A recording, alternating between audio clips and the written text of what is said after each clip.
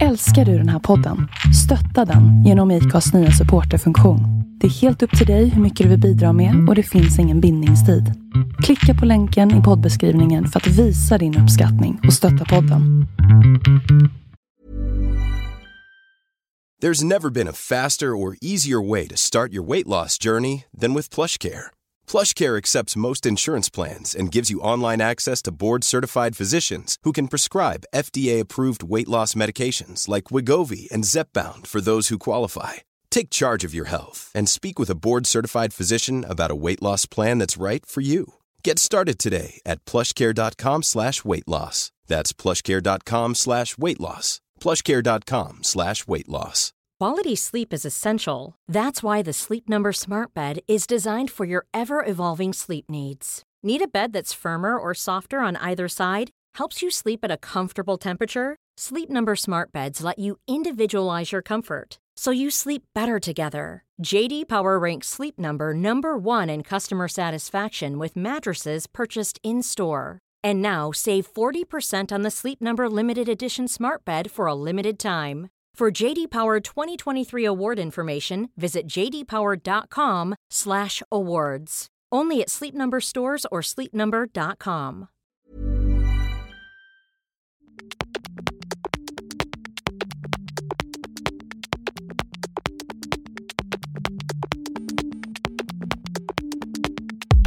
Avsnitt 136 är definitivt avsnittet för dig om du är intresserad av simning och triathlon.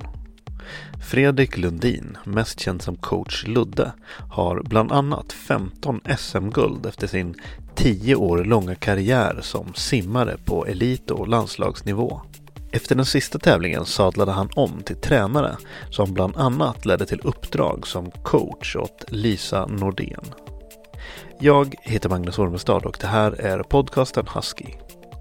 Podcasten Husky görs med stöd från Naturkompaniet och nya Holiday Club i Åre.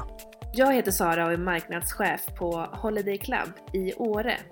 Hela hösten har vi renoverat och byggt ett stort inglasat satsgym, en yogasal med panoramavy ut mot fjällen, en restaurang som heter Grow med mycket vegetarisk mat och sen bjuder vi våra gäster på turer, träning och utflykter i fjällen.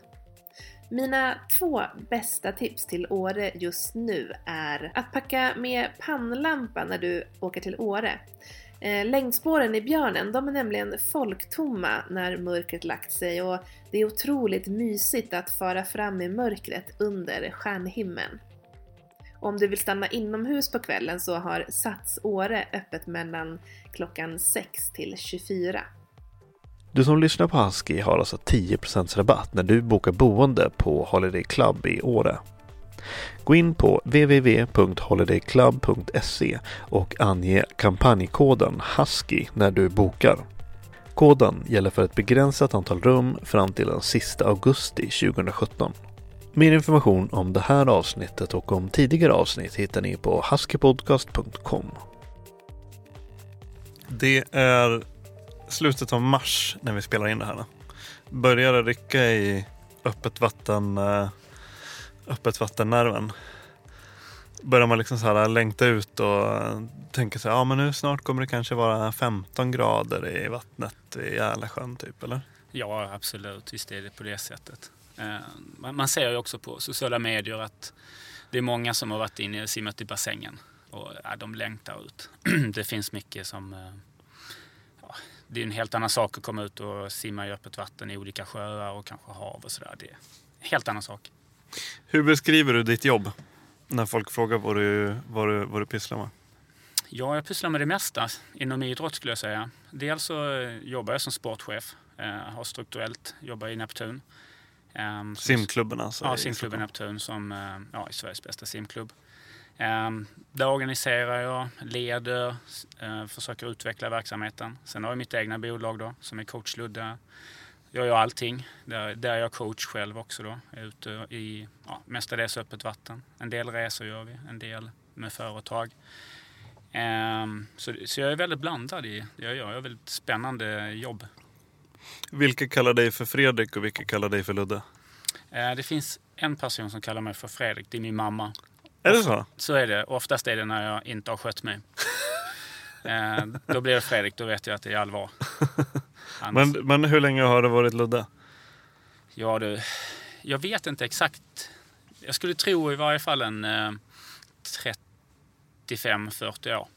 Jag är idag 42. Så att, mestadels av mitt liv. Så att, det är nog ingen som vet vem Fredrik Lundin är. Men säger man Ludde, då är det nog fler som vet. Din barndom, var tillbringade du din barndom någonstans? Jag är uppväxt nere på Österlen. Och mamma och pappa ute på landet. En bunddräng var precis vad jag var. Är det så? Ni hade bondgård? Oh ja. Mm-hmm. Alltså en aktiv bondgård? Oh ja. Inte bara det var åkrar och det var kor och det var grisar och det slaktades. Och, ja, jo då. Så det var höns och hela maskineriet. Var det aldrig en plan, en dröm att ta över gården? Nej, mina föräldrar skilde sig och då bodde min pappa kvar då på gården och sen sålde han den. Nej, det har väl aldrig intresserat mig det där riktigt. Dock så min bror bor kvar där nere och är mycket mer inne på det där. I och för sig så kan jag ju nu när jag tänker på det så att leva som bonde och att leva som simmare har egentligen fler likheter än vad man kanske kan tro, eftersom ni bägge har en tendens att gå upp okristligt tidigt och så här innan klockan är 6 på morgonen så har man redan liksom gjort en halvdagsverke typ. Är det inte lite så? Jo, så är det.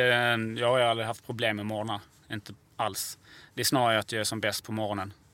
På morgon och förmiddag, då är prime time för mig. Ja, men det är så en arbetsdisciplin som är liksom som du har fått ifrån och livet på gården typ. Ja, säkerligen. Det startade det där och sen så var det ju de här tidiga morgnarna.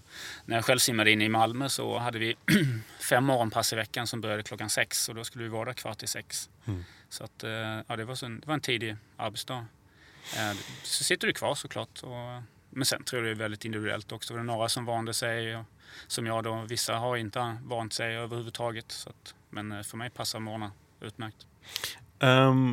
Däremot så vet jag ju att som lantbrukare har man kanske inte så här jättemycket tid till saker och ting. Så vad hade sport och träning för plats i familjen?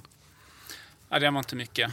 Jag tror inte min bror överhuvudtaget har sparkat på en boll. Han tyckte A-traktorer var mycket roligare. Min syster, nej jag skulle inte tro heller. Hon kanske simmade lite grann tror jag faktiskt. Det var nog det. Min mamma har varit sportintresserad hela tiden med min pappa. Totalt intresserad. Vad hände med dig då? Nej, efter de skilde sig så flyttade jag med mamma någon mil bort. Bodde med henne. Och så då flyttade min bror till lägenhet. Han var så pass mycket äldre än vad jag var. Min syster bodde kvar hos pappa ett tag. Men sen flyttade hon till hus också. Så att familjen egentligen flyttade isär ganska ordentligt. Men var det i samband med det som du fick, eller som du började med sport då? Ja, jag tror faktiskt det var något så. I skolan jag gick, där spelade jag lite innebandy. Kommer jag ihåg. Det var nog inte så långvarigt och det gick nog inte så där jättebra heller. Simningen räddade dig från innebandy? Ja, det var nog så. Ja, men jag var en vanlig sån här liten kille som spelade innebandy, fotboll, man provade tennis, provade på simningen en gång och sen så blev dit tvingad av min mamma. Men var det så att du hade någon slags förebilder inom olika idrotter? Nej. Att du ville bli fotbollsproffs eller sim? Inte alls. Nej. Inte alls på det sättet att jag sett upp till någon eller leva det livet eller ha den passionen. Nej. Du och jag var ju och fikade för några veckor sedan innan den här intervjun och då berättade de om en ganska bra scen ifrån din barndom som jag har skrivit Gnället i bilen. Ja, okej. Kan du inte berätta om den? Jo, det var ju då när de hade flyttat isär mina föräldrar. Jag var på väg med min mamma i bilen. Vi bodde i Hammenhög. Och vi skulle till Simrishamn, om jag kommer ihåg så är det väl ungefär 2 mil däremellan. Så det tar väl ungefär 20 minuter att köra. Och vi sitter i bilen. Jag gnäller att jag inte vill åka dit. Jag vill hellre göra något annat. Jag tror att det var att jag ville spela fotboll med mina kompisar. Så vi sitter där i bilen och jag gnäller och min mamma får spel på mig. Så hon tvärnitar bilen, svänger in och så säger hon till mig liksom, okej, nu får du ta och bestämma dig. Om du vill vara med dina kompisar eller om du vill åka och simma. På den Jag tror det tog kanske 5-10 sekunder för mig att bestämma mig. Ja, men jag vill åka och simma. Och för mig är den väldigt, väldigt tydligt. Då gjorde jag, på den lilla tiden där så gjorde jag mitt livsval. Som gjorde att jag har fått en annan inriktning i mitt liv än kanske bo nere på Österlen. Men kommer du ihåg vilka tankar som flög genom huvudet då när du satt och grubblade? Eller är det bara efterhandskonstruktioner då, om du ska försöka tänka tillbaka på vad det var som gjorde att du ändå... Var det någonting som lockade med simningen då? Nej, inte simningen som idrott. Nej, det tror jag inte. Det var snarare att man skulle slutföra det. Och det var det min mamma sa då, att om vi bestämmer oss för att åka och simma så simmar du säsongen ut eller terminen ut. Sen kan du få byta om du vill, men om vi ska åka simma nu så åker vi simma. Det var så här pliktskyldigt. Ja, men det var nog så. Hur började ditt liv, eller jag antar att någon gång så började ditt liv präglas av simningen på så vis att ditt sociala liv och kanske din identitet började formas kring simningen. Hur gick den processen till? Jag simmade då i Österlen sim. Jag vet inte exakt, men det kan vara ett par år som jag simmade.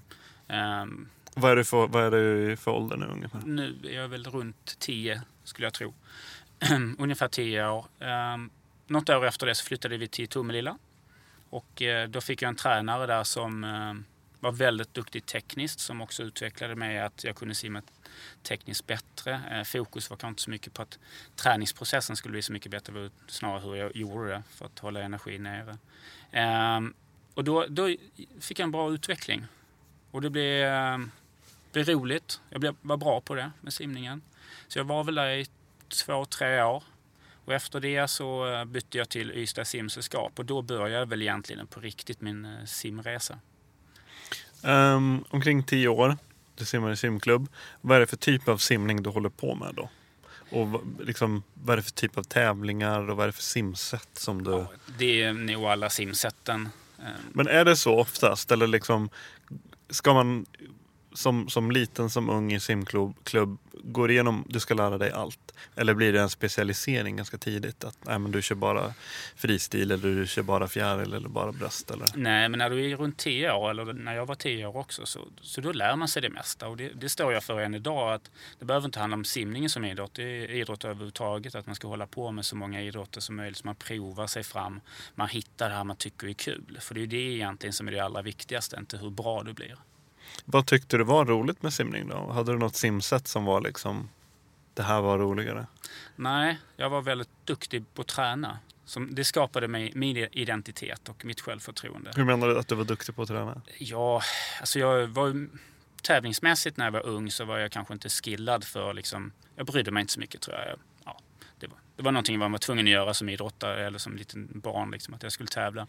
Men när jag blev äldre sen såklart när man tränade väldigt bra och man hade liksom den här jävlar anamma i träningen så kommer ju också resultaten ut av det. Och då gick det ju bättre på tävlingar.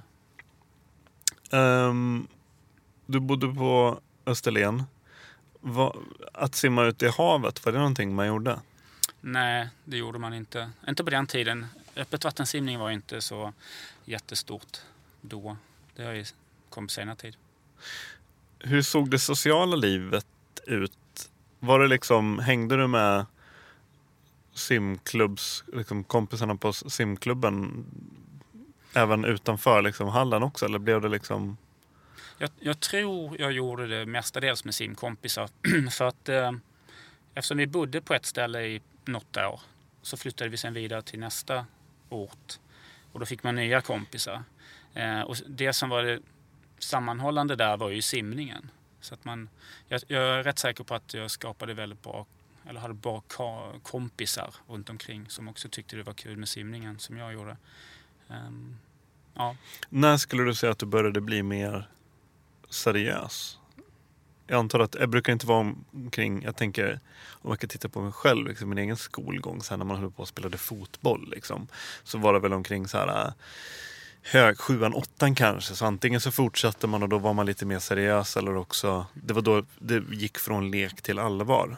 Hur funkar det för dig och hur funkar det inom simning? Nej, men det var ju ganska likt som du berättar.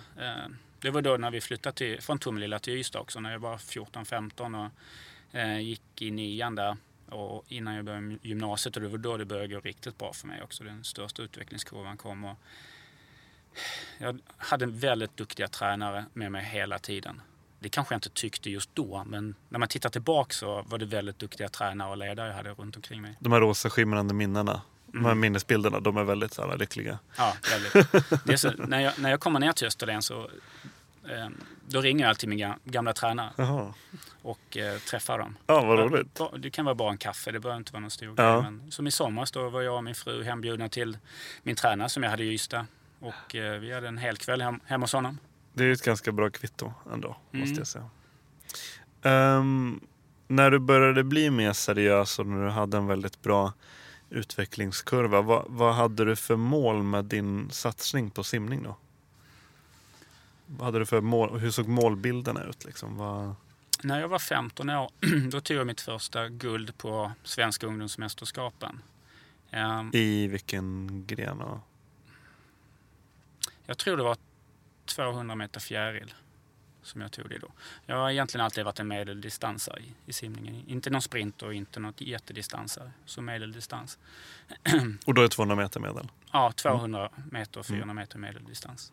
När jag tog det där, då fattade jag rätt snabbt att fasken, det här kan jag bli bra på. Så när jag var från 15 år, när jag tog, det var 1990. 1991 då vann jag SM första gången jag var 16. Så det året hände ju väldigt mycket. Jag har inga speciella minnen så att jag bestämde mig att nu ska jag vinna SM om ett år. Men det måste vara någon... Det är den där träningen, att jag var väldigt duktig på att träna. Så att, och jag drog med mig ett självförtroende som hette duga.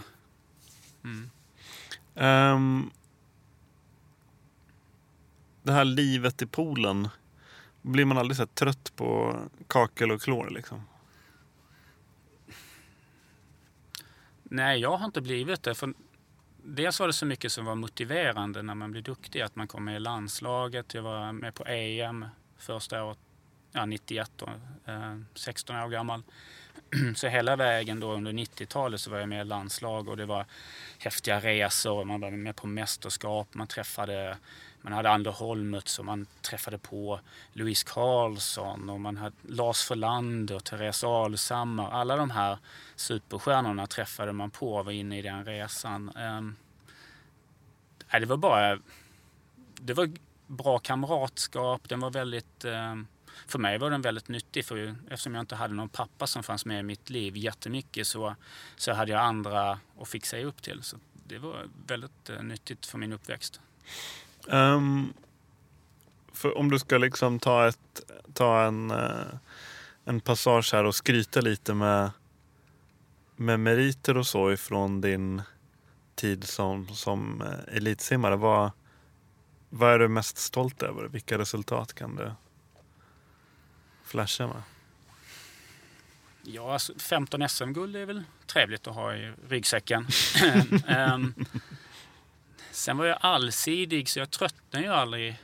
Det var inte att jag simmade en distans eller ett simset. Jag simmade flera så jag kunde byta också.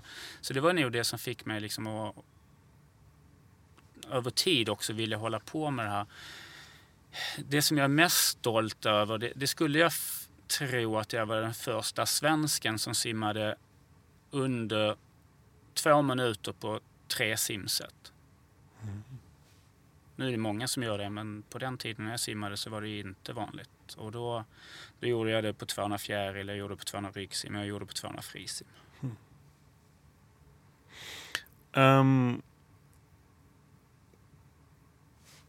Vad var det som motiverade, alltså det som motiverade dig under den här tiden var att kunna se på dina egna framsteg, eller? Absolut. När började det liksom, hur såg utfasningen ut?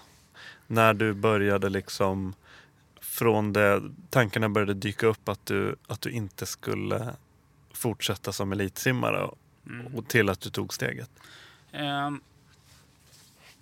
Efter jag simmade i Ystad, det gjorde jag till 93. 93 så bytte jag till Malmö kappsimningsklubb. Och då var det väldigt mycket träning. Jag simmade kanske 90-100 000 meter i veckan under ett par års tid. Fick bra resultat, men det kostade väldigt, väldigt mycket. Framförallt kanske den mentala delen.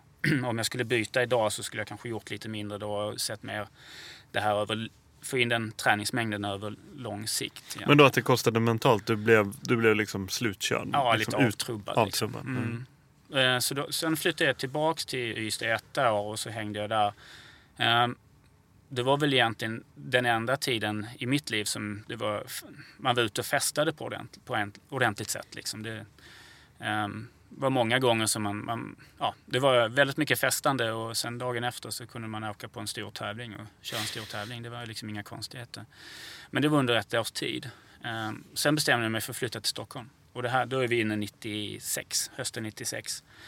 Och då var det för att söka ett nytt, någon som motiverade mig mer än det jag hade redan gjort. Alltså simningen och träningen var ju densamma, men jag ville till nya kompisar, ny miljö, ny tränare. Och då kom du till Neptun, eller? Ja, då började Neptun. Vad var Neptun då? Ja, då var det Sveriges bästa simklubb på den tiden. Det har liksom, fanan har hållit högt i lång tid, så att säga. Ja, absolut. De är ju väldigt anrika. 90-2000-talet. För du kommer ju att bli tränare inom simning. Vad hade du själv för relation till... För jag antar att du har hunnit med och avverka en hel del tränare under de här åren då, från som liten till du la av som elitsimmare. Vad hade du för relation till dina tränare? Hatisk. Den var väldigt hatisk, men med hjärtat. Det var aldrig så att jag hade någon pedagog som tränare. Det var väldigt mycket, de sa åt mig vad jag skulle göra. Och jag behövde det, för jag var ganska strulig också. Jag var nog inte så lätt med att ha att göra som ungdom. Du behövde någon som stod och skrek åt dig? Ja, absolut. Och det blev mina papper. Det var det absolut på min uppväxt. Sen visste de att jag var seriös. De här tränarna. Det var ju aldrig så liksom att jag tog den lätta vägen. Jag smet aldrig undan någonting. För jag levde ju. Min talang i simningen var ju att jag kunde träna hårdare och bättre än alla andra svenska simmare. Som simmade de distanserna som jag gjorde. Men gick det stick i stäv med dina lagkamrater? Hade de samma behov av den typen av tränare som du hade? Eller liksom var tränarna tvungna att anpassa sin filosofi efter dig mer än dina lagkompisar? Nej, jag valde ju mina tränare. Det är så det funkar. I alla fall på den nivån antar jag att det är. Ja, jag tror de flesta faktiskt gör det. Jag valde ju att gå till de ställena där jag visste att jag skulle få duktiga tränare. Och den typen av tränare som jag behövde. Du visste vad du behövde? Ja. Men som sagt, när du fattade beslutet att köra din sista, blev det någon sån här symbolisk tävling som blev din sista, eller liksom fasades det ut lite?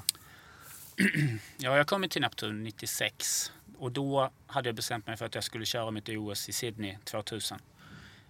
98 så fick jag en skada i ryggen och jag var på träningsläger. Jag skulle vara 3 månader på träningsläger bort i Florida för en väldigt duktig tränare där. Och när det här hände så fick jag besked om att det kommer att ta ungefär 2 till 3 månader innan jag kan komma tillbaks till ordentlig träning igen. Och då 98 så var det ett VM som jag simmade, som var del mot Sydney i OS. Och då förstod jag ganska snabbt att jag kommer inte nå det här VMet. Och det VMet var i stort sett behov av att göra för att simma i Sydney. Så du missade VM? Jag missade VM på grund av skadan, men det var ju också oförsiktig träning. Så att, ja. Överansträngning typ? Eller? Ja, det var det. Och i och med att du bommade VM så då kände du att då la du OS på? Ja, precis. Då la jag åt sidan. Jag fortsatte simma lite oseriöst. Jag simmade kanske, tränar väl 8 gånger i veckan kanske ändå. Det är oseriöst. Ja, i simningen om du ska till OS så var det. I varje fall på de distanserna jag gjorde. Och då började det väl egentligen efter den där skadan på något sätt så började nu började jag tackla av lite grann i motivation också. Jag tappade ganska mycket där. Så då åkte jag tillbaka till Stockholm och då började jag jobba i simklubben Neptun också. Parallellt som jag simmade lite grann. Okej. Blev det problematiskt för dig att ändra mindset, att slå över från en simmares perspektiv till att bli en tränare? Eller blev det någon slags mjuk övergång? Jag vet ju när jag slutade 100%, alltså, det vill säga att jag slutade gå och träna simning. Och det var hösten 98. Då tyckte jag det skulle vara så skönt att jag inte behövde gå till träningarna. För i simning, sovmorgon eller? Nej, kanske inte sovmorgon, men snarare liksom att jag vet att jag kan göra andra grejer. Jag kan hitta på andra saker. Och i simningen är det så att då tränar du klockan 6 på morgonen och så tränar du klockan 5 på eftermiddagen. Det var inte så att du kunde träna klockan 12 om du ville det. Så det var väldigt bestämda tider. Och då öppnades upp, kände jag just då, det här kommer jag ihåg mycket väl. Och då under 1 månads tid så funkade det. Och sen ruttnade jag på det. Sen tyckte jag det här var värdelöst. Så då var jag tvungen liksom att se mig om och hitta på lite andra grejer istället. Och då blev det tränarrollen? Ja.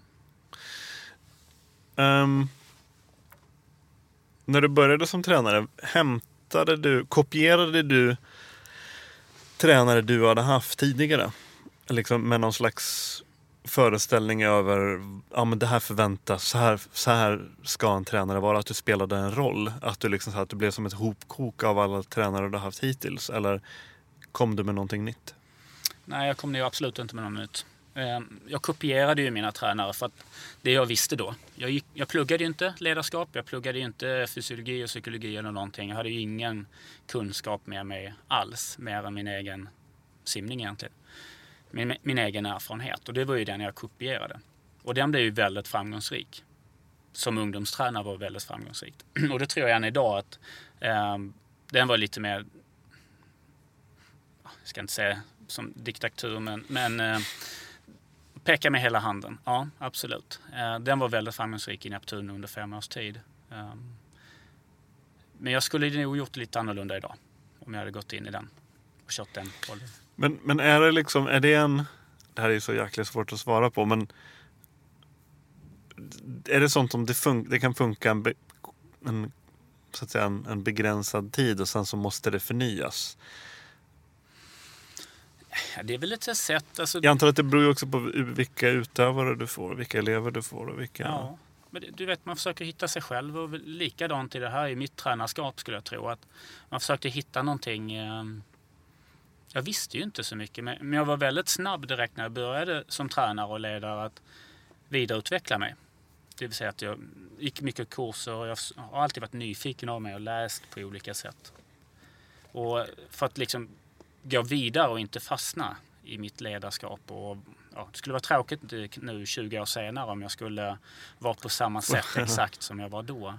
Men är inte det här lite grann, då har man översatt Luddes hur du var då du simmade. Du sa att du var väldigt duktig på att träna. Du gav alltid 100% på träningen. Du gick verkligen all in. Och om man översätter det till coach Ludde, då var det liksom, nu ska jag vara coach, nu ska jag vara tränare. Så då går du all in och kurser, vidareutbildning, och då ska du lära dig allt. Är det liksom allt eller inget på något vis? Är det karaktäristiskt för dig då? Eller? Ja, det skulle jag nog säga. När jag ger mig in i någonting så gör jag det 100%. För mig är det väldigt viktigt att veta vad jag ger mig in i. För att det behöver inte vara att jag behöver hålla med om, till exempel om det är värderingar eller grund själv privat eller personligt. Men då, det är ett verktyg som man arbetar med. Alltså ledarskapet? Ja. Det som till exempel föreningen står för, eller ett företag i olika grundvärdeord som man står för. Det måste ju alla följa, inklusive jag som coach. Verkligen jag som coach måste ju vara ett föredöme i det. Och det har jag alltid liksom bett om när jag fått mina nya arbetsgivare. Att jag måste veta vad jag går in i. Och att det finns tydliga mål, vad man jobbar mot. Sen vad det är för mål är inte så viktigt. Det är hantverket på något sätt du gillar. Hantverket med att vara chef och ledare och coach. Hur ska om vi ska titta då på simning till exempel. Det här är kanske också en väldigt naiv fråga, men hur ska en bra tränare vara enligt dig? Det beror helt och hållet på vilken ålder du coachar. det är det jag tycker är spännande med nu, att jag i mitt egna bolag Coach Ludde så coachar jag i stort sett bara vuxna människor som har ett eget driv. Det är ett sätt att ha ett ledarskap på och bygga passion. Men coachar du till exempel en 8-åring så behöver du ju ha mycket mer verktyg med dig. De vet ju inte riktigt vad de ska lära sig. Det är lite grann att du måste gå 1:an till 9:an först och sen går du gymnasiet och sen kan du börja på universitet. Du kan inte som 8-åring börja på universitetet. Du måste ha vissa grunder med sig. Det är egentligen det man lär sig när man är yngre. Och sen så också, det funkar inte riktigt att vara den här diktatoriska skrikstilen kanske om du ska coacha vuxna människor som går dit frivilligt och på något sätt förväntar sig någonting. Nej. Då skulle du inte få så många kunder kanske. Både ja och nej, för jag tror vissa vill ha det. Och det är det som är en balans. Vissa vill ha, de är kanske framgångsrika i företag de jobbar eller deras profession och de vill bara egentligen komma till den där träningen och säga vad jag ska göra. Just det.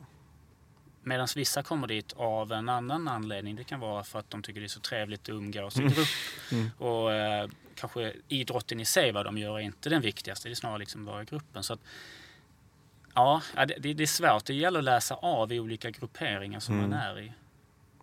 Ja, det där kommer vi komma in lite mer på. I rollen som tränare, vad gav dig mest, vad var det som motiverade dig där? Var det fortfarande din egen utveckling? Eller kunde du se på det genom dina adepters ögon? Och då, som komplement till den frågan, om du jämför den motivationen du hade som utövare, jämför den motivationen du hade som coach, Nej, jag tror när jag började som coach då i början av 2000-talet, om jag tar den eran när jag var jobbade i 5 år i Neptun som ansvarig för ungdomsverksamheten som blev fantastiskt framgångsrik. Där vi då, bara för att berätta hur framgångsrikt det var inte bara jag som gjorde jobbet, jag hade ju andra tränare som hjälpte mig också, men jag ledde skutan. Det var att vi var ju dubbelt så bra som de, om du lägger ihop andra och tredje och fjärde och femte klubb totalt poängmässigt, så hade vi dubbelt så mycket poäng som de här tillsammans. Så att det var ganska outstanding. Ja, det var totalt. Vi kunde vara 6 stycken i en final av 8 i olika åldersklasser. Så det var ju helt... Men det skulle jag snarare säga, det var en sån här manlig ego-boost. Brösta sig fram lite grann, det var ju snarare så. Alltså min upplevelse som, om jag tittar tillbaks på det idag. Stå hånflina åt de andra tränarna. Ja, fan vad bra jag är. Det här är jag grym på. Alltså snarare det är inte min drivkraft idag att behöva vara så bra. Det är en annan drivkraft som jag har med mig i mitt ledarskap idag. Men då var det ganska, som du sa, det var ganska centrerat kring dig. Var det mer än själva de enskilda utsimmarnas? Eller det är ju egentligen 2 sidor av samma mynt egentligen. Men liksom den här på något sätt otroligt så här klichéartad scen när man så bara, den stolta tränaren ser glädjen i sin elevs ögon liksom, när de står högst upp på pallen liksom. Ja, det var ju säkert det är väl klart att jag blir ju väldigt glad för de som lyckades såklart. De aktiva simmarna. Det gör man ju. Men det var ju mer intressant för min egen del just då. Så att, som jag sa liksom att man bröstade upp sig själv lite grann och titta vad bra jag är. Så det var ett sätt att bygga ett självförtroende också. Är du en tävlingsmänniska? Inte speciellt, skulle jag säga. Vad... Om du frågar mig, men frågar du de andra runt omkring så brukar svaret bli att det är jag. Men varför tycker du inte att du är en tävlingsmänniska? Nej, för att jag har inte inställningen att man måste vara bäst. Är det fortfarande att du vill så att säga maxa din egen potential?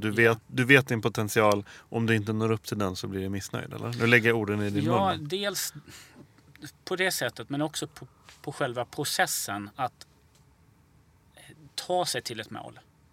För det är det som får dig nå målet. Alltså, dina val du gör under hela den här tiden. Om du som jag berättade att jag satt ett mål, jag skulle vara med på OS i Sydney, vilket jag misslyckades med då jag fick en skada. Då gjorde jag direkt ett felval. Så jag tränade sönder mig egentligen. Och då skulle jag ju varit smartare i början egentligen. För att läsa av och göra andra val under vissa tider kanske. Under den här perioden. För att så processen är mycket viktigare än själva slutmålet i mina ögon. Så att du kan under den här tiden påverka det, hur bra slutmålet blir. Men om du tänker tillbaka på det då, såg du det där som ett misslyckande? Nej, det gjorde jag faktiskt inte. Inte ens i din mörkaste stund då? Nej, jag var mer sugen på att dricka öl och festa lite då. Men du har inte begravt dig i sådana liksom stora tragedier att du missade det där VM och du missade med det här OS:et, och tänk hur skulle ditt liv sett ut om du hade ställt upp i det där OS och så vidare och så vidare. Nej. Jag fick ju nu möjligheten i OS i Rio att vara med som tränare, och det har ju varit ett stort mål. Så jag har ju varit med på ett OS fast då som på tränarsidan. Men jag är inte den som grottar ner mig. Jag är rätt okomplicerad som person i de lägena. Gäller det även den här alltså som coach kan man ju, eller bör man väl också vara en tävlingsmänniska. Men har du samma syn på de du tränar som du har haft för din egen prestation? I början var det mer så. När jag hade ungdomarna. Och jag kan väl tro, eller tycka också, att idag så behöver man lite mer det jag stod för då. Kanske inte fullt så maxat som jag gick ut och körde mitt ledarskap då. Men idag så är det ju väldigt svårt att vara tränare för ungdomar. Och jag sätter det i parallell också, man får höra, jag har inte själv barn, men tidigare så satt ju till exempel då när man var en lärare så visste man som lärare att man hade föräldern på sin sida, för att då hade man barnet som hade förmodligen gjort något fel eller man skulle utvecklas i någonting, så det var 2 stycken som skulle hjälpa barnet. Medan idag så sägs det då tvärtom, att föräldern sitter bredvid barnet mot läraren. Jag har ingen erfarenhet av det själv, men jag kan förstå. Jag tror det är lite likadant i idrotten och ungdomsverksamhet med alla idrott idag. Då ställer de otroliga krav på föreningar och tränare utan att titta på sig själv. Vad man gör själv för att påverka det. Utan att lägga någon slags värdering i det här, men skulle man, för då skulle man kanske kunna tänka att det blir lite så här för, säg då, nu drar jag på de största växlarna jag har här, men för svenska simsportens framtid så kan ju det vara ett problem om ungdoms väldigt lovande och begåvade och drivna ungdomar inte, för jag antar att det behövs en stundtals en ganska stor dos med disciplin och att de ska pushas, och de behöver det här trycket ifrån tränare och coacher, och om det blir så att man går miste om det, eller? Ja, det tror jag säkert. Man behöver lära sig det. Och det kan jag väl tycka kanske, om man tittar tillbaka på mig själv det har jag inte tänkt på innan, men jag valde ju hela tiden mina tränare. Och det var för att jag trodde att de passade mig. Eller tyckte de passade mig. Men jag skulle kanske valt egentligen någon annan tränare. Någon av de tränarna jag hade borde jag kanske valt någon annan som utmanade mig på ett annat sätt att utvecklas som aktiv simmare. Och det kanske jag skulle ha gjort. Och där kan man titta då på, bor man till exempel som i Stockholmsområdet eller andra Göteborg, Malmö och storstadsområdena i Sverige, så kan du ju faktiskt byta förening. I de flesta idrotterna. Och är du inte nöjd med tränarna, men byt förening då. Men alltså du kunde välja en coach som du ändå på något sätt hade inom citationstecken ett hatiskt förhållande till. Kunde säga att jag vill ha den här coachen för att han eller hon är duktig på det här och det här, men i träningssituationen så kunde du ändå bli irriterad, störa dig på den personen. Nej, jag störde inte mig på den personen. Nej, inte alls. Utan det var, du var ute efter kunskapen som den personen satt på. Ja, och den behövde trycka på rätt knappar som fick igång mig. Så att jag inte blev medioker. Om du hade varit då i en sån här triangeldrama som du nyss pratade om, att det är så här, du och exempelvis då din mamma mot den här tränaren, då skulle du kanske inte ha varit den du är idag, utan då skulle du kanske ha fått en, så att säga, en mer klenare behandling. Ja, nej, det tror jag. Det ligger nog mycket i det. Och min mamma var ju aldrig på min sida när det gällde de där grejerna. Hon ställde allt sig på läraren och på tränarens sida. Och utmanade mig och liksom, nu får du skärpa dig liksom. Och det lyckades man kanske bra med ibland. Och ibland var man inte lika bra på att skärpa sig. Det är väl också svårt, den här balansen mellan piska och morot. För att i ett perfekt sånt här förhållande så ska det inte behövas väldigt lite piska, utan bara att liksom att den positiva motiveringen ska vara tillräckligt, liksom, att man ska ha då kunna liksom bygga den här energin framåt, antar jag då. Ja, men alltså mina tränare var ju ett verktyg, såg jag det som. De ska hjälpa mig och göra mig så bra som möjligt. Och då var det snarare liksom att jag tittar utifrån de fysiologiska bitarna, kanske inte de ledarskapsmässiga eller hur jag ska på något sätt utvecklas som person. Det var kanske inte därför jag valde dem. Det var att, som du säger, att bli så bra som möjligt. Jag ångrar absolut ingenting, för att jag tror snarare liksom att de har utmanat mig så enormt mycket så att jag har kommit med insikt där själv istället.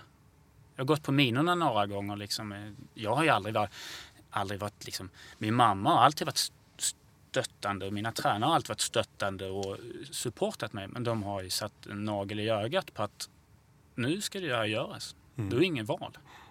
Do it. Du jobbar som, eller har jobbat. Normally, being a little extra might be a bit much, but not when it comes to healthcare. That's why United Healthcare's Health Protector Guard fixed indemnity insurance plans, underwritten by Golden Rule Insurance Company, supplement your primary plan so you manage out-of-pocket costs. Learn more at uh1.com. Mother's Day is around the corner. Find the perfect gift for the mom in your life with a stunning piece of jewelry from Blue Nile. From timeless pearls to dazzling gemstones, Blue Nile has something she'll adore. Need it fast? Most items can ship overnight. Plus, enjoy guaranteed free shipping and returns. Don't miss our special Mother's Day deals. Save big on the season's most beautiful trends. For a limited time, get up to 50% off by going to BlueNile.com. That's BlueNile.com. Mom deserves the best, and there's no better place to shop for Mother's Day than Whole Foods Market. They're your destination for unbeatable savings, from premium gifts to show-stopping flowers and irresistible desserts. Start by saving 33% with Prime on all body care and candles. Then get a 15-stem bunch of tulips for just $9.99 each with Prime. Round out Mom's menu with festive rosé, irresistible berry chantilly cake, and more special treats. Come celebrate Mother's Day at Whole Foods Market. Även då som coach åt enskilda utövare också, eller? Ja. Alltså när jag antar att det var kanske inte dina första coachuppdrag, men att du jobbar som coach åt hela lag, men även åt individer. Hur funkar det? Gör man det parallellt, eller kan du liksom nu jobbar du bara åt han eller hon? Tänker du när jag var coach med Lisa Nordén? Exempelvis. Ja. Nej, men det var väldigt specifikt. Det var ju väldigt annorlunda för henne. Där var ju, tar man henne som ett exempel, så var det hon som lärde mig. Lisa Nordén är intressant att prata om, eftersom jag då tidigare har intervjuat henne också. Men hur gick det till när du och Lisa fick kontakt med varandra? Jag jobbade i Järfälla simsällskap i 8 år. Och då hade jag en tränare där som heter Mikael Salberg, som också är triatlet, en duktig triatlet. Och han kände Lisa. Och 2012 då, när hon tog sitt silver och blev världsmästare då, så flyttade hon valde att egentligen säga upp sitt avtal med sin tränare. Och hon ville flytta hem till Sverige. För då var hon D-squad, eller vad det kallades. Ja, Darren Smith, D-squad, ja. I Australien baserad mestadels. Ja, precis. Så hon var väl hemma då och då. Men då ville hon hem till Sverige. Hon saknade Sverige. Så kom hon hem. Och hon kände han, Mikael Salberg då. Och Micke har alltid varit tyckte jag har varit en bra tränare. Och både som tränare, som simtränare, men även som head coach i en klubb. Så att han föreslog att hon skulle kontakta mig. Så hon kontaktade mig då hösten 2012. Och så rullade vidare på det då. Så hon kom ner, provsimmade, vi snackade lite grann till en fika, och sen valde hon då att ha mig som simtränare, som coach där. Ja. Var det din första triatlet som du coachade? Ja, det var det. Jag tror jag hade coachat Micke lite grann innan också. Några gånger. Ja. Lite med vänsterhand alltså. Ja, lite grann så. Vid sidan av. Du sa att hon lärde dig. Ja. På vilka vis då? Nej, men jag kunde ju inte triathlon överhuvudtaget. Jag visste inte hur det funkade med växlingar och jag var inte där för jag skulle lära henne att växla heller. Sätta på skorna rätt eller sådana saker. Vårt sätt vi jobbade på var ju snarare att jag var där för att supporta henne än att träna henne. Så jag var med den här supportande coachen med Lisa egentligen. Men var det en roll du var bekväm med? Det låter inte som att det var den rollen du hade haft tidigare. Nej, men då hade jag... Det här var ju 2012 och... Det hade gått ganska många år. Det hade hänt en del mellan 2005 till 2012. Som jag sa innan det så hade jag hade ett jobb i 8 år i Järfälla simsällskap. Där jag byggde upp en förening och man blev... Då var jag inte bara simtränare, då hade jag andra ansvar i föreningen också. Så då fick man vara lite mer kanske diplomatisk. Och jag gjorde ett aktivt val. Jag vet ju hur jag var i Järfälla simsällskap också. Jag var väldigt stark på vad vi skulle göra, vad som var bäst. Och Järfälla simsällskap, det var som jag sa innan när vi började prata att jag frågade dem vad de ville nå. Vad var målsättningen? De ska vara en topp 10-klubb i Sverige. Och då sa jag till han som var ordförande, vet du vad det innebär? Ja, det vet jag. Och så försökte jag få han att säga vad det... Han visste inte vad det var. För han visste inte vad det krävdes. Så när vi gick in i Järfälla simsällskap som var en sån här familjeförening, inget fel på det. Nej. Och det var väldigt mysigt och trevligt och en bit utanför Stockholm och man kom och gick lite grann hur man skulle träna och det var lite så här, man skötte sig själv liksom. Men det går inte om vi ska vara en topp 10-förening i Sverige. Från att vi var, jag skulle tro att det kanske var runt 100 klubb i Sverige då till att var det 7 år senare så var vi topp 10. Så det tog 7 år att bygga upp det där. Och då har man ju liksom under den tiden utvecklats både som tränare men också headcoach. Det var första gången jag var ansvarig egentligen för en hel föreningsutveckling och man fick se liksom på 7 år så hinner det ju hända ganska mycket i en simmares karriär. Om man ska komma tillbaka till det här med simning och triathlon. Vad finns det för kulturskillnader mellan simning och triathlon skulle du säga? Det som är plus i triathlon tycker jag är att det finns en inre driv hos triatleterna. De har valt att vara triatlet. Nu pratar jag om elit. Jag pratar inte om motionärer. Jag pratar om elit som Lisa eller landslagstriatleter. De kanske börjar bli triatleter när de är 17, 18, 19, 20 år gamla. Det är liksom rent i huvudet. En simmare blir egentligen det mycket tidigare. Du blir en simmare när du kanske är 13, 14, 15 år. Då är inte du utvecklad. Just det. Så det blir en skillnad. Och det tror jag är simningens utmaning att få ett ägandeskap hos simmarna tidigare. Så att vi måste utveckla dem så att de har den här inre drivkraften när de är 20 år. En simmare är oftast rätt bortskämd och bortklemad. För de är så vana att bli omhuldade av tränaren och sådär. Medan en triatlet är inte alls på samma sätt. De har en tuff vardag. Du ska göra 3 timmar trainer liksom, vad det nu passet är. Ja, de sitter och gör det. En simmare skulle ju inte göra ett simpass på 3 timmar själv. För det är 2 helt olika världar. Och jag tror det finns väldigt mycket att lära av varandra. Hur såg arbetet ut med Lisa? Initialt så var jag ju hennes simtränare under 2 års tid. Då jobbade jag i Stockholmspolisen som elittränare där. När hon var hemma så simmade hon med mig. Och jobbade tillsammans med Ruby McRae som var hennes... Som jag också har intervjuat faktiskt. Ja, just det. Ja, Urban Tribes. Han var väl inne en kortis där i början som hennes löptränare då, eller hade generella upplägget med allting. Sen valde hon ju att gå till en annan coach och hon stannade kvar. Jag var kvar som coach i simningen för henne. Och hon behövde en headcoach inför OS i Rio som hon hade då önskat. Och då blev det jag sen som blev headcoach inför Rio. Och där var det för att jag var den supportande coachen. Det var inte att jag skulle komma in med någon... Ja, såklart jag kom in med simdelen, med expertdelen där. Men de andra delarna var inte jag involverad i. Det var ju Darren som ägde det helt och hållet. Men var du... Skulle du säga att du var som någon slags projektledare för hennes träningsprogram helt enkelt? Och se till att det inte blir för mycket löpning eller för lite cykling eller för mycket cykling? Nej, inte, jag var projektledare absolut. Snarare liksom projektledare att jag jobbade för SOK och Svenska Triathlonförbundet. Okej. Det var kontaktytan där. Ja, däremellan. Så att inte Lisa var den som drog i spakarna. Och allt ifrån bokade resor till möten med SOK eller budgetplan eller kontakten med Darren, mellan Darren som tränare till SOK. Så snarare liksom en koordinator där. Du sa att simmare och triatleter har mycket att lära varandra egentligen.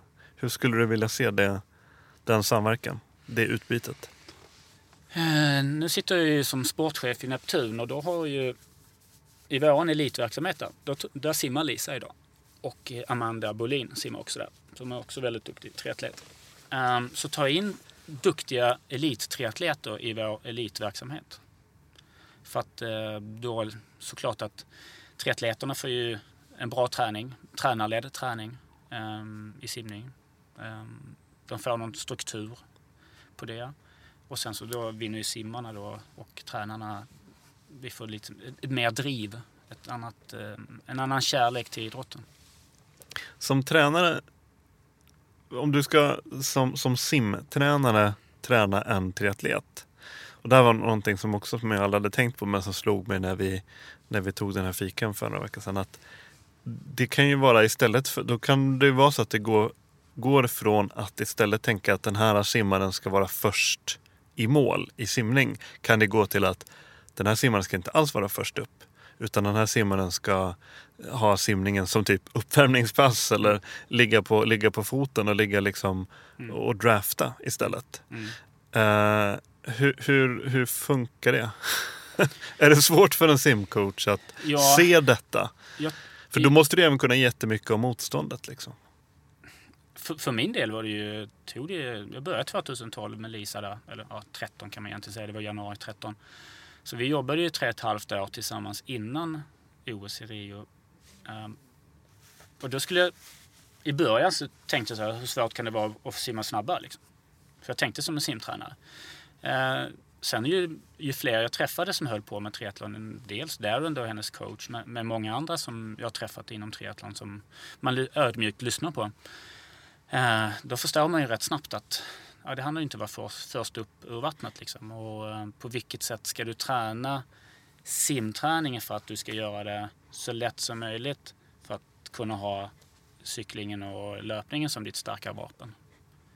Det finns ju, skulle jag gå tillbaka så skulle jag ändra saker eller föreslå andra saker till Darren och Lisa som skulle kunna gjort hennes OS-lopp lite annorlunda. Men kan det vara som så att det utgår jag i och för sig från att det är att man går ner på fysiologiskt plan också, att du ska ha en annan fördelning mellan hur du arbetar med armar kontra ben mot en vanlig simmare, eftersom efter simningen så kommer du inte använda armar utan då kommer du gå upp och jobba med benen både i cykling och sen i löpning. Ja, men så är det ju. Skiljer det så mycket en triatlet sim mot att en simmare simteknik? Det beror lite grann på om du har en våtdräkt på det eller inte också. Det är det också. Så just att en triatlet kan du... Just det. Så vi visste ju i OS i Rio rätt säkert att det inte skulle vara med våtdräkt, så att det var ju fokus att bli bra utan våtdräkt. För det är temperatur. Ja, precis. Ja, så där blir det ju mer likt simmarupplägget egentligen. Men det vet man ju aldrig heller. Man vet ju inte hur vågorna slår eller om vilket håll det blåser eller om det är högvatten eller lågvatten. Och det är massa sånt där som blir väldigt, väldigt intressant att lära sig. För det tänker man inte som bassäng-simtränare. Då har man inte ens tänkt att komma vågor. Det är ju inte intressant. Men det måste vara väldigt kul att komma in och ägna hela ditt liv åt bassäng och kakel och klor. Att kunna liksom komma in och verkligen sätta in i någonting helt nytt. Eller? Ja, och ändå ha tryggheten att man kan det här med simningen. Så att det var ett sätt att utveckla. Och det har ju gjort mig själv lite mer ödmjuk också. kanske inte så att man kan allt hela tiden, att man lyssnar på andra. Det finns andra människor som är rätt duktiga också. Så det blir ju väldigt utvecklande på många sätt. Och det utmanar ju också ledarskapet, eftersom jag kan ju inte än idag triathlon som en elittränare i triathlon kan. Då måste man bara vara ödmjuk och lyssna. Och speciellt också när man jobbade med Lisa eller de andra triatleterna. Man får lyssna av dem mycket, mycket, mycket mer. En simmare hade du snabbt kunnat ha ett svar på. Och det är kanske det som är problemet för simningen egentligen. Att vi simtränare ger svaren snabbt. Vi låter inte simmaren komma med lösningen själv. Medan en triatlet har fler lösningar själv. Måste vara väldigt lösningsorienterad också, eftersom det är mer utelämnat till slumpen. Ja, och sen är det ju massor med de här Garmin-klockorna och sånt där. Det blir ju väldigt datastyrt. All dataanalys och sånt där som du får via watt på cykeln, eller om det är pace i löpning eller vad det nu är för någonting. Det är ju väldigt... där tror jag man kan bli lite för mycket vetenskapligt. Man glömmer bort att coacha personen också. Så det finns ju väldigt mycket att ta på.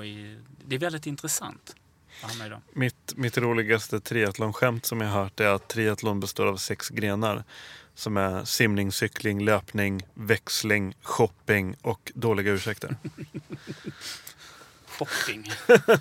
Kanske den viktigaste grenen för många. Kanske inte för eliten, men för elitmotionärerna. Faktiskt, någonting som simningen kan ta med väldigt mycket, det är att triatleter de är mycket mer självgående på det sättet att de ställer inte de kraven på klubbarna. En simmare ställer väldigt höga krav på förbund eller föreningar. Men en triatlet ställer ju inte de kraven alls. De har ju oftast egna sponsorer. De tvingas på olika sätt att synas i massmedia eller på sociala medier. De blir ju liksom på något sätt de utvecklar sin eget varumärke. Det gör inte en simmare alls. Nej. Det kanske är Sara Sjöström eller Michelle Coleman. De har ju agenter, men det är simmare, de bara väntar på att det ska trilla någonting i knät på dem. Ungefär. Medan en triatlet tar för sig mycket mer. Ja, och just att sporten är väldigt, som jag var inne på, att man måste vara väldigt lösningsorienterad. Och det slår mig nu. Jag tror att det var faktiskt Lisa som berättade, när jag intervjuade henne så berättade hon om, det var säkert Darren som kunde göra sådana grejer att när de hade en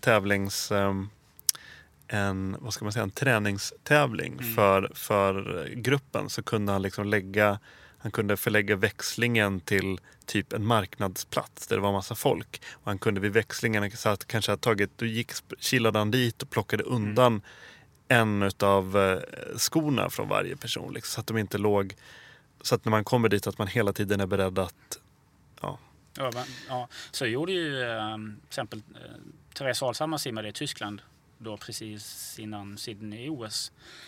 Vilket var väldigt framgångsrikt för henne. Och hennes tränare gjorde ju egentligen på samma sätt. Att de skulle åka från, jag kommer inte ihåg vad det var, men de skulle åka från A till B och så skulle de tävla på B. Men då körde han fel. Så att de inte hann med uppvärmningen. Så de var tvungna liksom att hoppa i och göra sitt race utan att ha gjort sin insimning. För att det är någonting som skulle kunna hända. Så att man utmanar ju atleter på olika sätt. Det är otroligt intressant. Är det en svår balansgång mellan, som exempelvis då, i din roll som Lisas tränare eller en annan elitsimmare eller elitutövare? Är det svårt att balansera mellan den här att vara en support, kanske lite en positiv liksom, heja, bra jobbat, med att vara den här peka med hela handen och verkligen bara, nej, du är fel, du måste liksom vara lite åt diktatorhållet. För jag antar att det borde väl behövas lite både och, va? Eller? Jag skulle säga nej. För att det är väl det kravet som alltid ställs på oss människor, att läsa av i olika situationer och olika människor. Så att det är väl någonting som man kanske inte jämt lyckas. Jag säger inte att jag alltid gör det bra eller misslyckas, men det spelar egentligen ingen roll.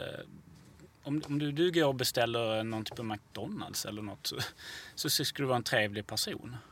Och sen så kanske du blir förbannad sen liksom, för att det tar lång tid för att du inte får maten. Och då kanske det blir lite mer, sträck på er, ordning nu, jag vill ha min mat. Så att, jag vet inte, nej, jag tycker inte det är så svårt. Det är bara det handlar om förväntningar kanske också. Ja, vad man har för... det är snarare, ja. Men det är klart man utvecklar det här. Jag kanske inte skulle svarat så för 10 år sedan, men idag skulle jag svara så.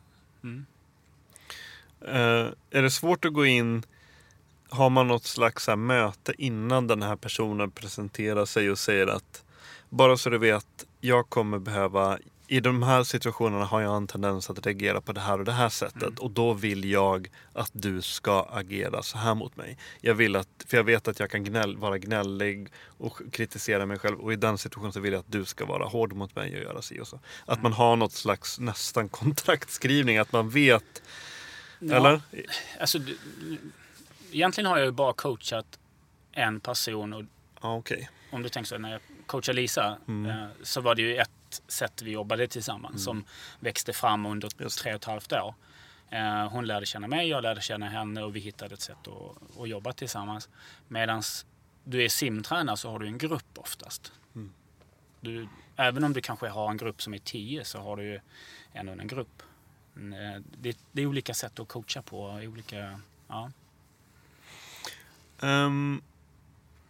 Nu har du, som du redan har berättat, du är ju vidareutbildat dig väldigt mycket inom just ledarskap.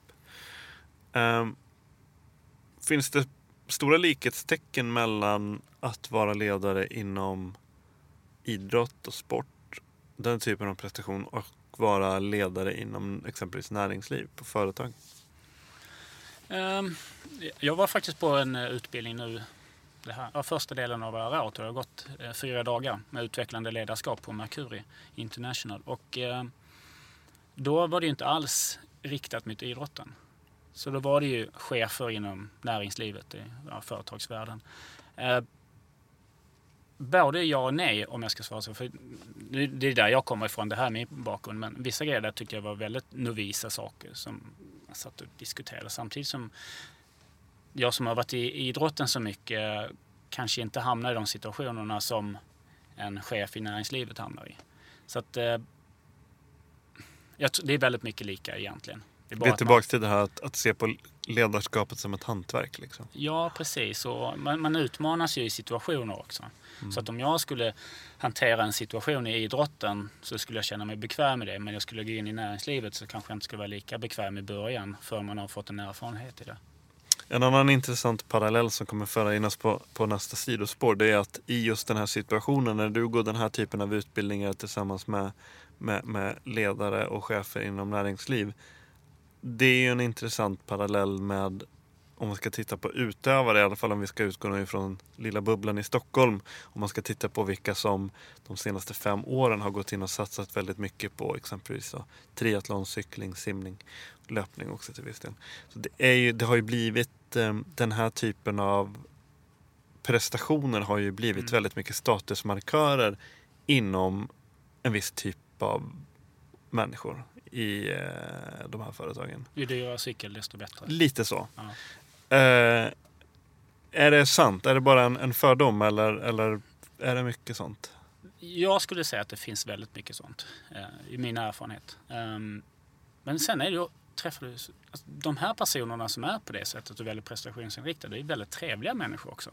Så att de försöker väl bara hitta någonting som de går igång på. Ja. De har kanske lyckats på något sätt inom sitt företagande Precis. Och så vill de gå igång på något nytt.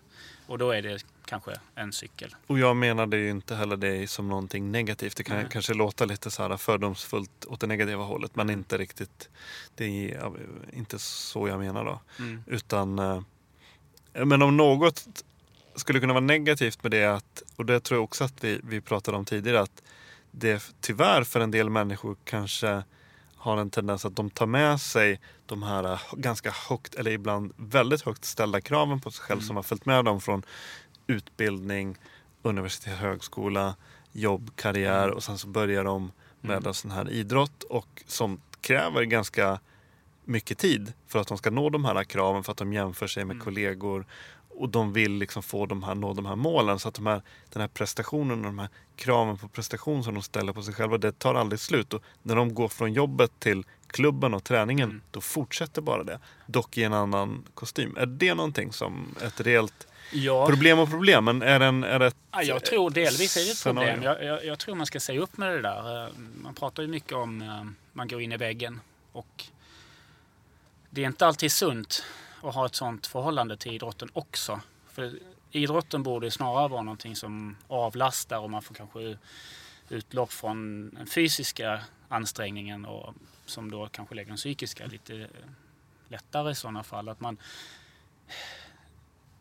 Men det är svårt att säga, för att många människor är ju liksom så enormt prestationsinriktade, och de vill vara bäst i allt. Och för min del så tycker inte jag att man behöver vara bäst i allt. Det är snarare att man ska ha ett sunt förhållningssätt till det man gör. Och jämföra sig kanske med rätt saker, och kanske jämföra sig med sina egna mål istället för någon annans mål. Och sen så rent krasst, jag menar, att röra sig, att gå ifrån ett stressigt jobb bakom ett skrivbord till att prestera fysiskt under några timmar, det är ju positivt oavsett liksom. Så det skjuter väl på den här utbrändheten. Men sen, jag kan ta mig själv som ett exempel som jag tror att många känner igen sig, eller en del känner igen sig. Det är att när jag 2011 så vägde jag 95 kilo, och idag väger jag 73 kanske, så 22 kilo mindre. I varje fall då tänkte jag måste jag göra någonting åt det här. Så jag började springa, alltså bara för att gå ner i vikt och börja äta rätt och sådär. Egentligen mer än det skulle jag inte behöva göra. Men sen blev det ju då när jag kom in i det här med triathlonsvängen, så bara, vad kul, jag köper en cykel. Jag gillar att köra mountainbike, så jag köpte en mountainbike. Och sen så bara, eftersom jag började med springa så det var inte så att jag var bra på det, men jag kanske skulle gjort liksom, jag gjorde 1,24 på en halv mara. Vad vet jag, mara kanske ska hamna någonstans på 3 då. Alltså det är ju inte dåligt, men det är ju inte jättebra heller liksom. Men då blir det så i varje fall att man luras in i det där själva prestationen. Så man skulle vara med och tävla här och var, och det blir liksom mycket mer av den. Det var väldigt bra för mitt varumärke, mitt bolag, att jag syntes. Men för mig själv egentligen så är det helt ointressant, tycker jag. Men det var nyttigt att synas. Men det jag tror händer många, det är att man är kanske lite överviktig. Och så går man ner i vikt, och så får man en bättre självkänsla, och så känner man att man blev duktig på någonting, och så rullar det vidare. Sen helt plötsligt står du där med en 100 000 kronor cykel, och du ska köra i någon triathlon-tävling i Dubai eller var du är någonstans. Och vägen dit är så enormt, det krävs enormt mycket tid att lägga ner. Men kommer du i kontakt med de som i din roll som coach? Coachar du människor som lägger sina pengar och sin fritid på att exempelvis, men jag vill kvala in till Ironman Kona till exempel? Ja, men det gör jag. Eller det kan ju vara, men vissa vill bli bättre bara. Alltså, lära sig bättre simteknik och sådär. Så att, det gör jag i mitt bolag. Det är en del av det jag gör på vinterhalvåret. Det är ju privatcoachingen egentligen. Att man träffas kanske varannan vecka, och sen skriver jag simprogrammen, så att det finns liksom en progression och röd tråd i träningen. För inom ditt företag, är du där duktig på att hitta balansen mellan upplevelse och prestation? Jag försöker att coacha på det sättet. Svårigheten är ju förväntningarna som kunderna eller klienterna kommer in med. De kanske kommer till mig och säger, men jag tar 6 lektioner och sen ska jag lära mig simma frisim, och då kan jag simma som Sara Sjöström. Det blir det inte på 6 timmars träning. Riktigt. Men kommer man in lite mer fri liksom, i sin syn på det, och bara vill bli bättre och tycker det är kul att vara i miljön och sånt där, så då är det lättare att nå sina mål också. Så att jag möter nog båda delarna av kunder. Men hur ser din verksamhet ut idag? Jag kan säga från maj till september så kör vi öppet vattensimning. Då kör vi i Stockholm så har vi 4 olika platser. Vi kör ut i Täby, vi kör i Älvsjö och vi kör i Nacka, och så ska vi köra i Djurgårdsbrunn innan det sommar också. Så det blir på 4 ställen. Det börjar i slutet av maj, och så kör vi då hela sommaren. Sen så kan man säga... Och det riktar sig, den kakebiten riktar sig mot vem liksom? Ja, men det är ju egentligen triatleter, som de som ska simma kanske brons på simningen eller Riddarfjärdssimningen. Och vilken nivå? Egentligen alla i olika nivåer.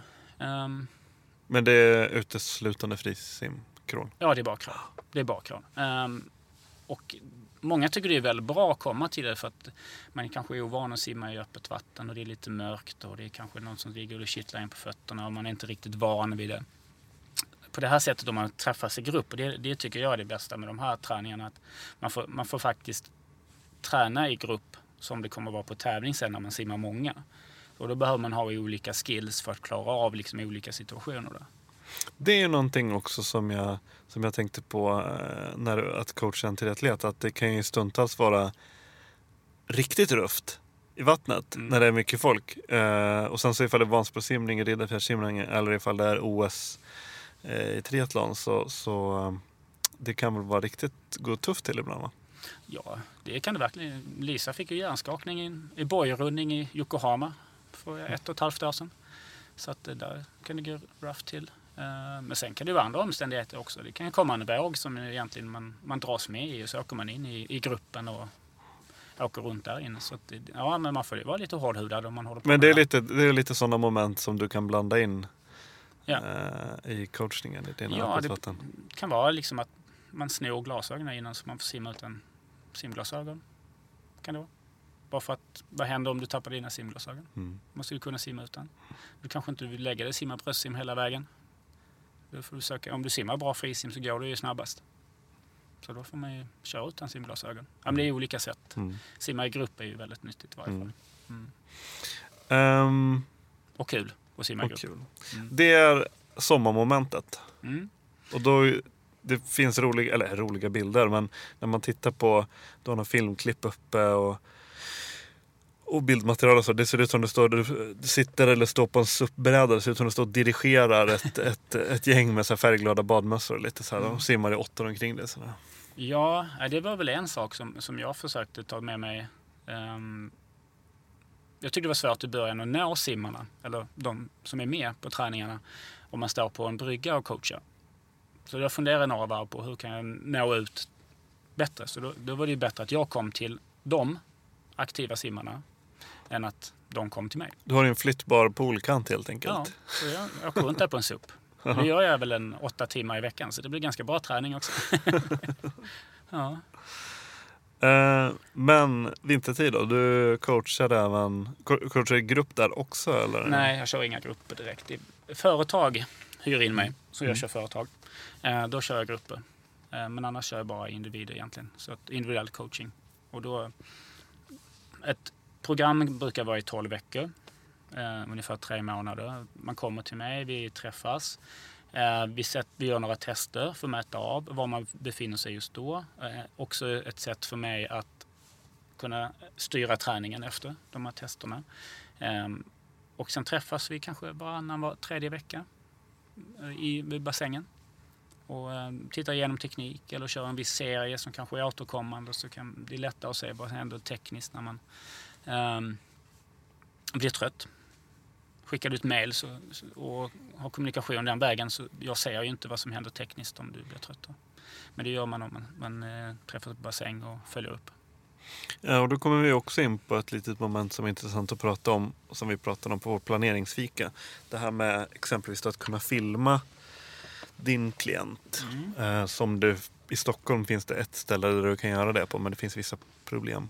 Och det finns ju vissa problem med, eller en mängd problem med bassängsituationen i åtminstone Stockholm. Det är väl kanske samma med alla större städer i Sverige. Hur kan du beskriva din vardag, hur det kan se ut? Alltså för simklubbar så är det är jättelånga köer. För barn som vill lära sig simma, eller de som vill simma, eller de som är elitsimmare. Det finns väldigt begränsat med plats. Samma sak gäller ju allmänheten. Det vet ju alla som har gått ner på Eriksdalsbadet vid fel tidpunkt.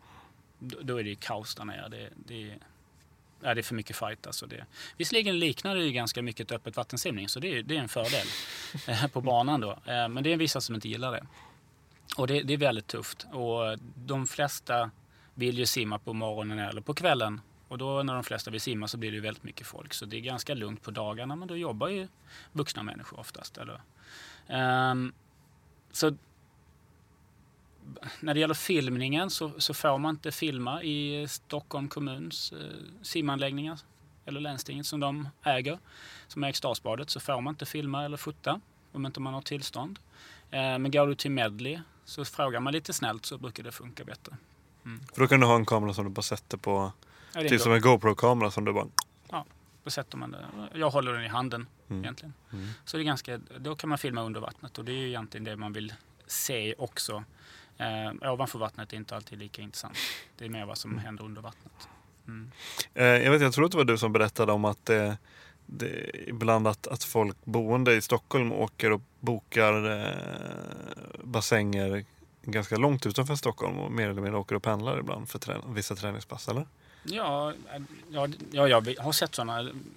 Ja, det finns många som gör på det sättet och kanske åker iväg en helg. Jag åker till Åland till exempel, eller jag åker till Eskilstuna, har vi ett simläger och så det är mycket mer lättillgängligt. Mycket bättre. Men hur ser det ut liksom? För jag menar, sagt, du jobbar även inom Neptun. Det känns ju som ett jätteproblem. Vad görs och liksom, vad behövs göras och finns det några planer på nya bassänger? Ja, alltså det som är största problemet i Stockholm nu, det är att man har ju 3 simhallar som är nedstängda. GH-badet, Forsgrenska och Åkeshov. De är nedstängda. Det innebär ju att det blir mycket mer folk på de andra baden som är öppna. Så om 2-3 år så blir det väl lite mer utspritt i sådana fall. För de är stängda på grund av renovering? Ja. Så de öppnas igen om 2 eller 3 år. Men det som diskuteras är att sätta tält över 50 meters utebassängen på Eriksdalsbadet. Jag hörde att det är en sån diskussion som har funnits i typ 10 år. Den har funnits längre än det kan jag berätta. Men jag har ju sett, eftersom jag sitter i Neptun så ser man lite att det verkar vara mer på gång än vad det har varit på länge. När det gäller det i varje fall. Så vi hoppas att det kan komma. Ja, det skulle vara jättebra för alla. Om man zoomar ut lite och ser på simning. Ja, dels simning rent generellt men även så här simning i öppet vatten. För det känns ju också som, jag vet inte om det är bara att jag har husky-glasögonen på mig, men det känns ju som att det är något som ökar väldigt mycket nu med swimrun och så vidare. Det är väldigt många som får upp ögonen för det. Om du sätter upp fingret i luften, vad ser du just nu omkring det och vad ser du i framtiden om man ska prata trender om simning? Det man skulle vilja ha, det är ju att ska man säga, inte stänga ner, men att simhallar organiserar banorna på ett bättre sätt. Så att det finns väldigt tydliga banor för bröstsim till exempel, och tydliga banor för snabbt frisim. Och vad innebär snabbt frisim eller crawl? Vad innebär det? För mig är det en helt annan sak än vad det kanske är för dig. Det ser man ju på de här banorna på Eriksdalsbadet. Det är väldigt stort missförstånd. I Eriksdalsbadet är det oftast 2 crawlbanor, en för där det bara står crawl och en står på snabbbanan typ. Ja, precis. Men, så att man kanske inte borde ha lek under vissa tider i de här bassängerna. Så att det jag ser framför mig egentligen, det kommer inte minska, tror jag, det här. Alltså hälsan blir ju mer och mer stillasittande. Och simning i sig är ju väldigt en mjuk och härlig idrott att göra. Det är svårt att bli skadad på den. Så när man har lärt sig simma så kan man simma ganska länge. Och därför är simningen en bra för hälsan och en bra idrott att komma in i. Och plus då att som swimrun, det tror jag säkerligen kommer fortsätta växa, och open water simning kommer säkert ligga kvar, och triathlon ligger säkert kvar. Jag vet inte, jag kan inga siffror nu, men det lär inte minska över tid. Så att, nej. Och då känns det som det är viktigt för, om man ska prata om en folkrörelse, så är det viktigt att exempelvis det blir en uppbackning ifrån kommuner och så att... Ja, sen så skulle jag nog säga också att du behöver kanske vara lite tydligare ramar kring vilka som ska använda de här banorna. För tittar man på, jag vet ju hur det funkar i triathlonföreningar, de tar inte emot ungdomar direkt. De är inte öppna för ungdomar, för att då det tar ju faktiskt plats för vuxna. Och då blir det konkurrens om bassängbanor till exempel, och tränare. Om man befinner sig precis i början av någon slags passion för öppet vattensimning, eller är väldigt nyfiken, vad har du för råd att ge oavsett var man bor i Sverige? Liksom? Vad ska man börja? Vad ska man tänka på? Varför ska man inte börja, eller hur kan du pusha någon? Alltså först och främst är det ju väldigt bra att använda sig av innesäsongen för att lära sig simma bättre crawl. Alltså rent tekniskt. Sen så fort man kan komma ut så finns det mycket mer valmöjligheter. Men det som är viktigt där, det är att leta upp och träna med andra. Och att man kanske får tips av andra. Och att man kan träna det. Det behöver inte vara att man simmar med någon som erbjuder. Det kan vara på Hellasgården till exempel. Där man bara träffas och så träffar man massa likasinnade där. Så man delar med sig. Och det är väldigt trevlig miljö också att hamna i. Så tar man en kanelbulle efteråt. Hellre det än att YouTuba fram allting. Våga vara social. Ja. Och det tror jag faktiskt är väldigt bra också för den. Om man pratar både öppet vatten och triathlon och swimrun. Det verkar väldigt familjärt. Trevligt. Det är en skön miljö att vara i. När är det som bäst för dig då? Ditt jobb?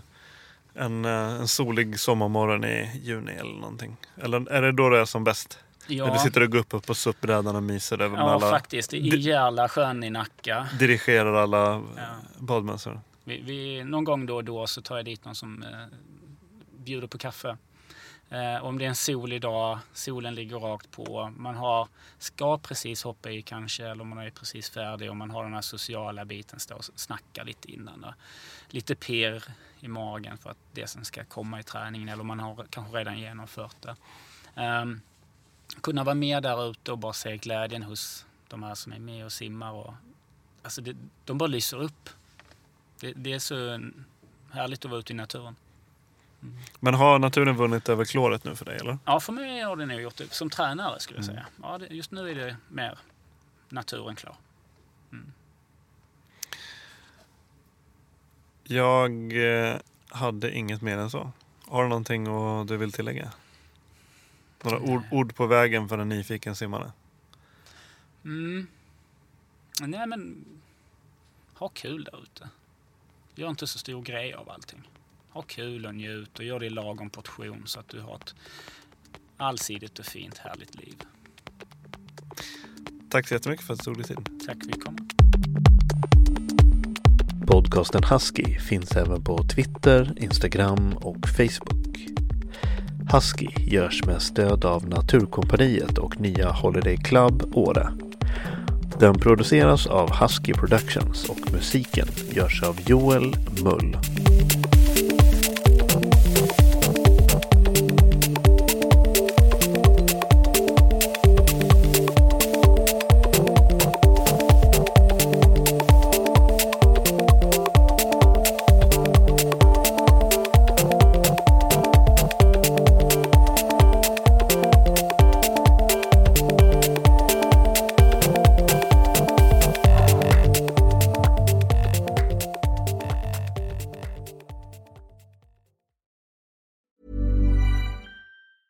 Normally, being a little extra might be a bit much, but not when it comes to healthcare. That's why United Healthcare's Health Protector Guard fixed indemnity insurance plans, underwritten by Golden Rule Insurance Company, supplement your primary plan so you manage out-of-pocket costs. Learn more at uh1.com. Hi, I'm Daniel, founder of Pretty Litter. Did you know cats tend to hide symptoms of sickness and pain? I learned this the hard way after losing my cat, Gingy. So I created Pretty Litter, a health monitoring litter that helps detect early signs of illness by changing colors, saving you money and potentially your cat's life. Pretty Litter is veterinarian developed, and it's the easiest way to keep tabs on your fur baby's health right at home. Go to prettylitter.com and use code ACAST for 20% off your first order and a free cat toy. Terms and conditions apply. See site for details.